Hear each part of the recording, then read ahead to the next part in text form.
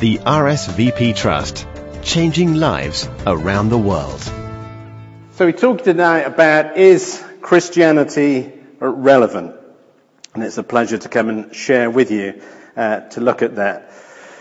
So that depends, doesn't it? I know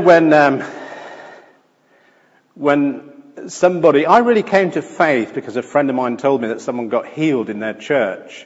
But as a little boy, when I was in the Cubs, we had to go to church once a month, and it really was a deadly place. It was a place I was scared of. It smelt of musty prayer books. And so when I was in the pub on this night and my friend told me that someone got healed at his church, I was really taken aback because I thought it was more likely you would die in church. And I remember as a little boy, actually one Sunday, I noticed this big plaque at the back of the church. And it had hundreds of names on it. It said these were the people who died in the services. And I always wondered, what a dreadful service it must have been if so many people were dying in the church. So I grew up thinking that church was, I saw the vicar taking funerals in the churchyard. Our church was in the town centre. And so I associated the church with death and irrelevance and things that were dead. Until my friend kind of gave me a bit more information about that. So if it's about dead religion, I think the premise of this question is right. It is completely irrelevant. Who wants to be part of a dead religion that doesn't change us, doesn't touch us, doesn't transform us, and doesn't connect us with a God, if there is a God, if it doesn't connect us with him? But I think what we need to ask, because the church won't save us and Christianity won't save us, if we're looking for someone to transform our lives, we need to talk about Jesus. And so the question I want to address is Jesus relevant in this day and age in 2011? So as I grew up, I had that, on the one hand, the feeling that the church was irrelevant and of the past. But I also, thankfully, because I went to a Church of England primary school, the vicar did come in and tell us the Bible stories, and the teachers in RE, with a little flannel graph, I think it used to be called, stuck a little, it's going back a long time, young people won't know what that is. It's before we had projectors and stuff anyway. You cut out the little characters, and they told the Bible stories. So I kind of heard the stories about Jesus and how he healed people, how he fed 5,000 people. And I've always felt that if those stories were true, and if those things were real, and Jesus was real, and those things could happen today, well, obviously everybody, I thought, would be quite interested in that. I don't know if you know, but every year the Bible is the best-selling book. In fact, it's such a foregone conclusion, and it's the best-selling book by miles, and has been for years, that most bestseller lists, if you read a bestseller list, they don't even put the Bible on. It's like, obviously the Bible's the bestseller. And I love it when I go in Waterstones or something, it has this year's best-selling book, and it's some fictional novel. And I think, no, that's not strictly true. After the Bible, that might be the best-selling book, but year on year, the Bible sells more, far more than any other book. So it tells us that millions of people around the world think the Bible's relevant. When Jesus walked on the earth, people loved having him around. When he was here in the flesh, everyone liked, if you read the gospel stories, he was at weddings and things. Great to have him at a wedding, especially if you run out of wine or the bar closed. He just, solved the problem. Didn't do funerals too well. Tended to make a mess of them because he raised the dead. So, but people loved having him around, and lots of the gospels take place with Jesus at dinners and parties, with rich people and poor people in the field feeding the 5,000. And there's small conversations with his close followers. And then there's kind of proclamation and preaching to thousands of people. And why would thousands of people listen to him if he was irrelevant? You just read through the Gospels and just listen to this list and see if you think he's relevant. He spoke about children and their fathers. He spoke about money and being in debt. He spoke about fishing. He spoke about living and dying. He spoke about marriage and divorce. He spoke about childbirth. He spoke about farming and the weather. He spoke about governments and corruption. He spoke about crime and punishment. He spoke about telling the truth and lying. He talked about sex and adultery.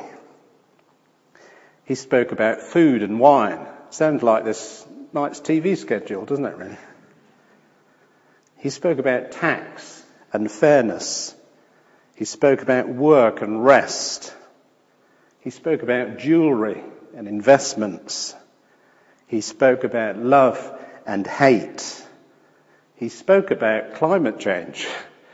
He said there'll be earthquakes in various places, famines and wars. He spoke about friends and neighbours and home and away. But it's hard to think of someone who's more relevant today. All those things are on the TV every day and in the newspapers. And he still speaks about them and has something to say. But Jesus put a very high value on people who believed, who had this thing called faith, which the Bible tells us is believing something that you can't see. And I just want to look at 3 statements that Jesus made about believing and its relevance.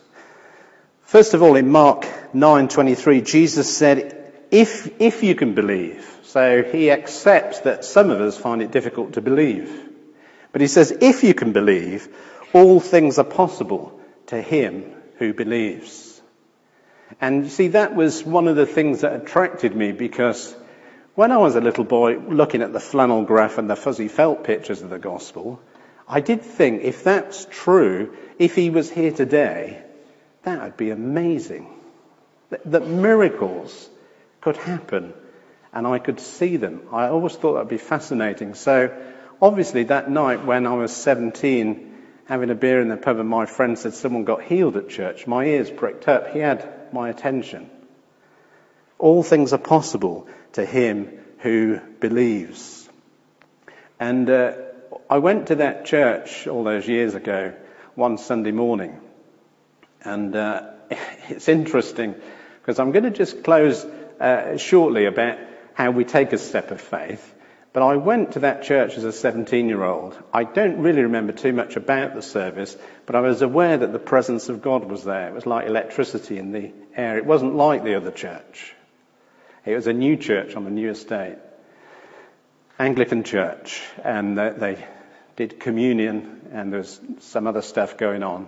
And I just felt that God could be there. And I remember whispering under my breath, Jesus, if you're there, if you're real, come into my life. And immediately he reminded me that when I was about 11, I'd gone to a children's club at another church. And someone had told us about Jesus and talked about inviting Jesus into our heart, into our life. And I'd stayed behind at the end and prayed a prayer with the pastor. But when he said you have to come to church every Sunday, I thought, oh, it's about going to church. It's not the real thing I was looking for. But interesting, isn't it? To Jesus, a deal's a deal. And when I whispered that morning later as a 17-year-old, Jesus, if you're there, come into my life, I was immediately transformed back to when I was 11.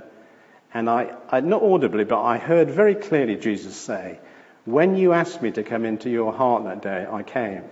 It's you that's been ignoring me. So if we can believe, all things are possible.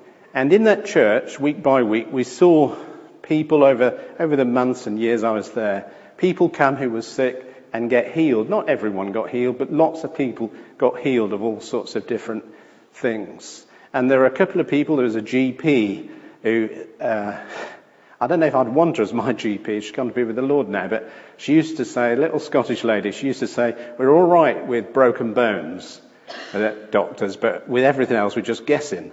And so she used to pray over her patients. I mean, she had a practice in Oldham, so she had a lot of Muslim patients came and she prayed over them in tongues and all sorts of things happened.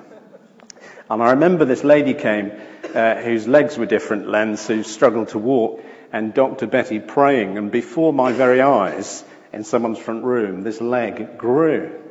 And I think I was convinced at that time that the miracles of the gospel could happen today through ordinary men and women. Not that Dr. Betty was ordinary, she was extraordinary, but the ordinary men and women.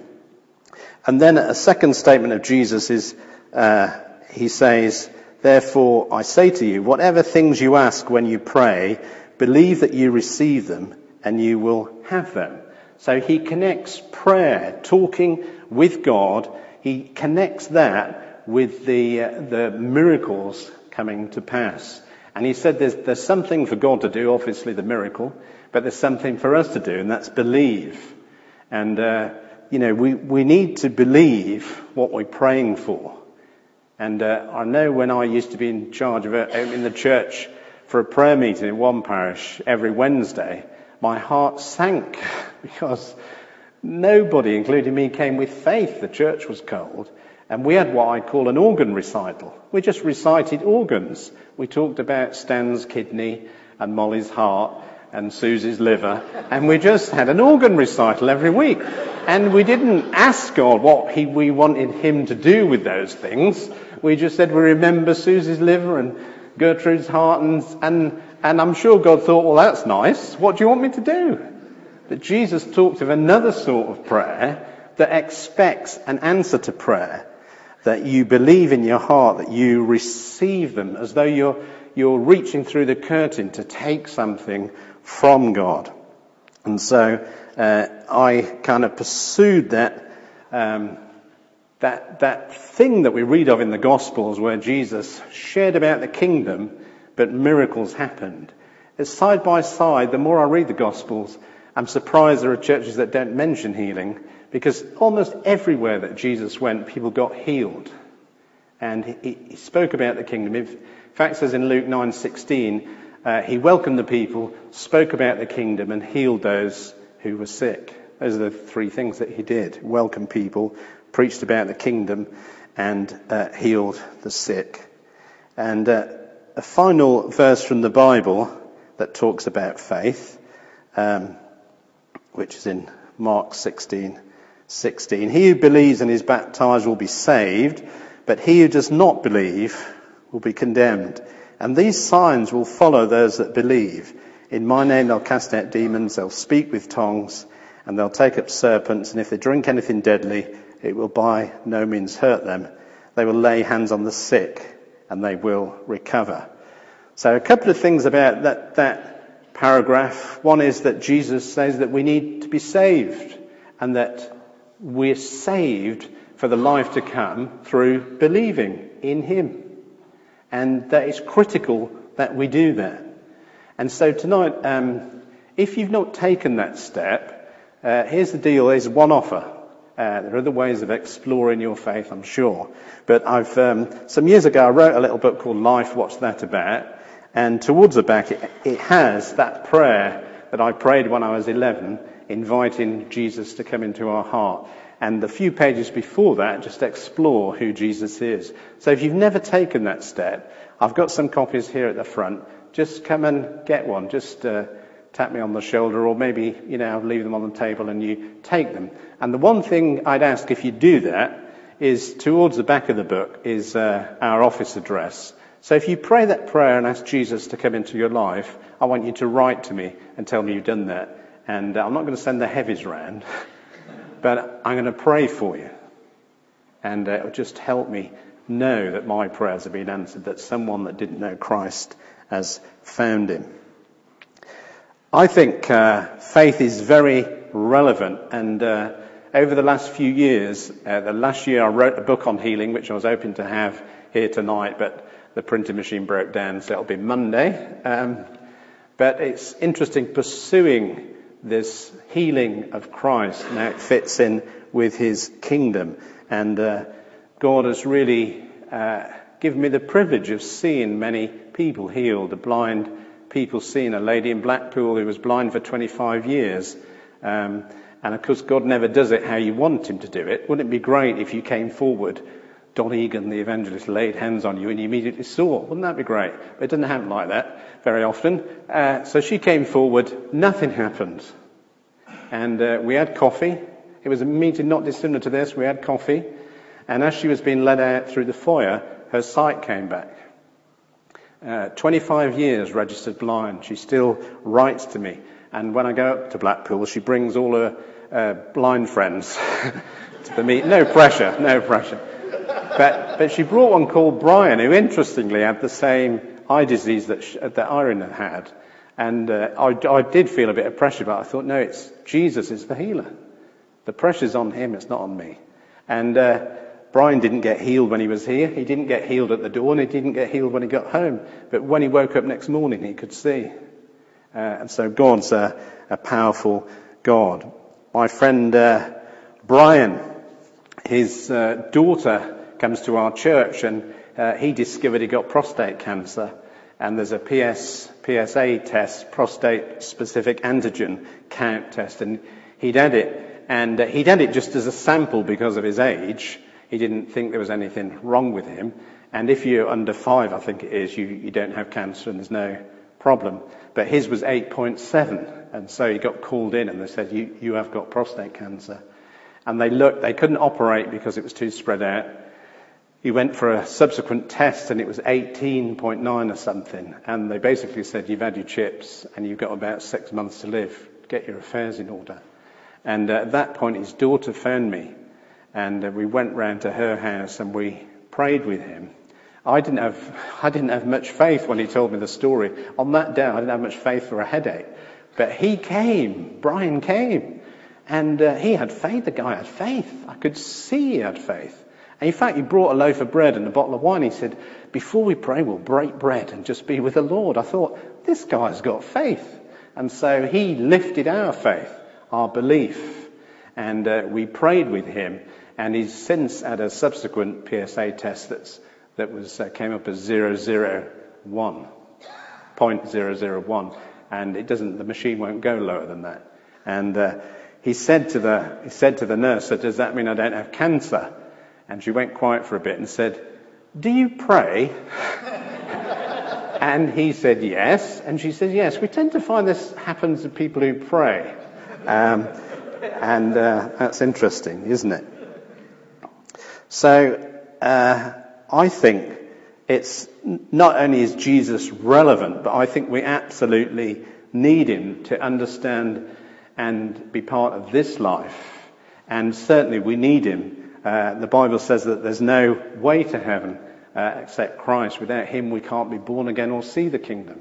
So we need to come to him, and he's made it very, very simple. And so I'm going to just say a prayer now for you, especially if you want to ask Christ to come into your life. And then when I've done that, if you want prayer for healing, what could be more relevant, I'm going to ask you to come and stand here. And just like we heard in that last verse, it says those who believe will lay hands on the sick and the sick shall recover. And that's what we're going to do. Just going to lay a hand on your shoulder. I'm currently reading a book, just before we pray, by a man called Smith Wigglesworth. How many of you heard of Smith Wigglesworth? Quite a few, I should think, yeah.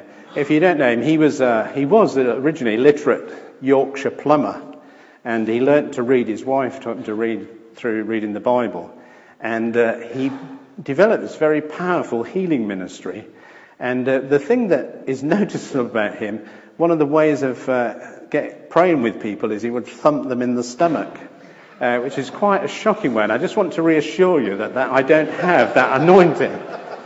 And the most amazing story I heard of him was they brought a dead man to one of his meetings.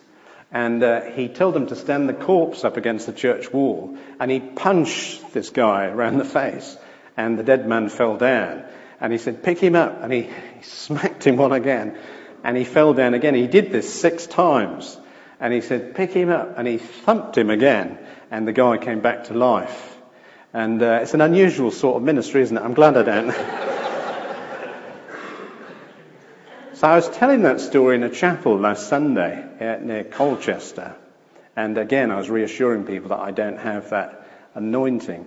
And a young man came up to me at the end, and he said, I've come because I had obsessive compulsive disorder. I've tried all sorts of things, can't get rid of it. And he said, you said you don't thump people in the stomach. He said, when you very gently laid your hand on my shoulder, I felt God thump me in the stomach, and I feel it's gone completely. So God might thump you in the stomach. I'm not going to do that. But what I do know is that God's power is here to heal. So first of all, as I said, let's just... I think what I'll do is I'll read this prayer from this book, Life, What's That About? And you may just feel that you're kind of there and ready, and I don't really know the Lord and want him to come into my life. And these words are not magic. It's just a prayer that we've prayed, and you can pray something like this. Let's just be quiet and close our eyes. And just in the quietness of your heart between you and God, if you've never given Jesus that invitation to come into your heart, to have that personal relationship with him, maybe just echo this prayer line by line after me. Dear Jesus, I want to know you today. Please forgive me for the past, for all the things I wish I hadn't done, and for all the good things I wish I had done but didn't. I believe you gave your life on the cross for me. I now give my life to you. Come into my life today. Come in as my Saviour to save me. Come in as my Lord to direct me. Come in as my friend to be with me. Fill me with your Holy Spirit and give me a new life. And I will serve you for the rest of my life. I receive you now by faith. Thank you, I am born again. Amen. Hi, thanks for listening today. If you prayed that prayer asking Christ to come into your life, I'd love to hear from you, and I'd be happy to send you the small booklet I mentioned, Life, What's That About? Free and post-free anywhere in the world. So email me at don@rsvptrust.co.uk or by mail, RSVP Trust, PO Box 55, Stowmarket, Suffolk, IP141UG, England. Thanks. I'd love to send you that book and also to pray for you in your newfound faith. Thanks. Bye. The RSVP Trust, changing lives around the world.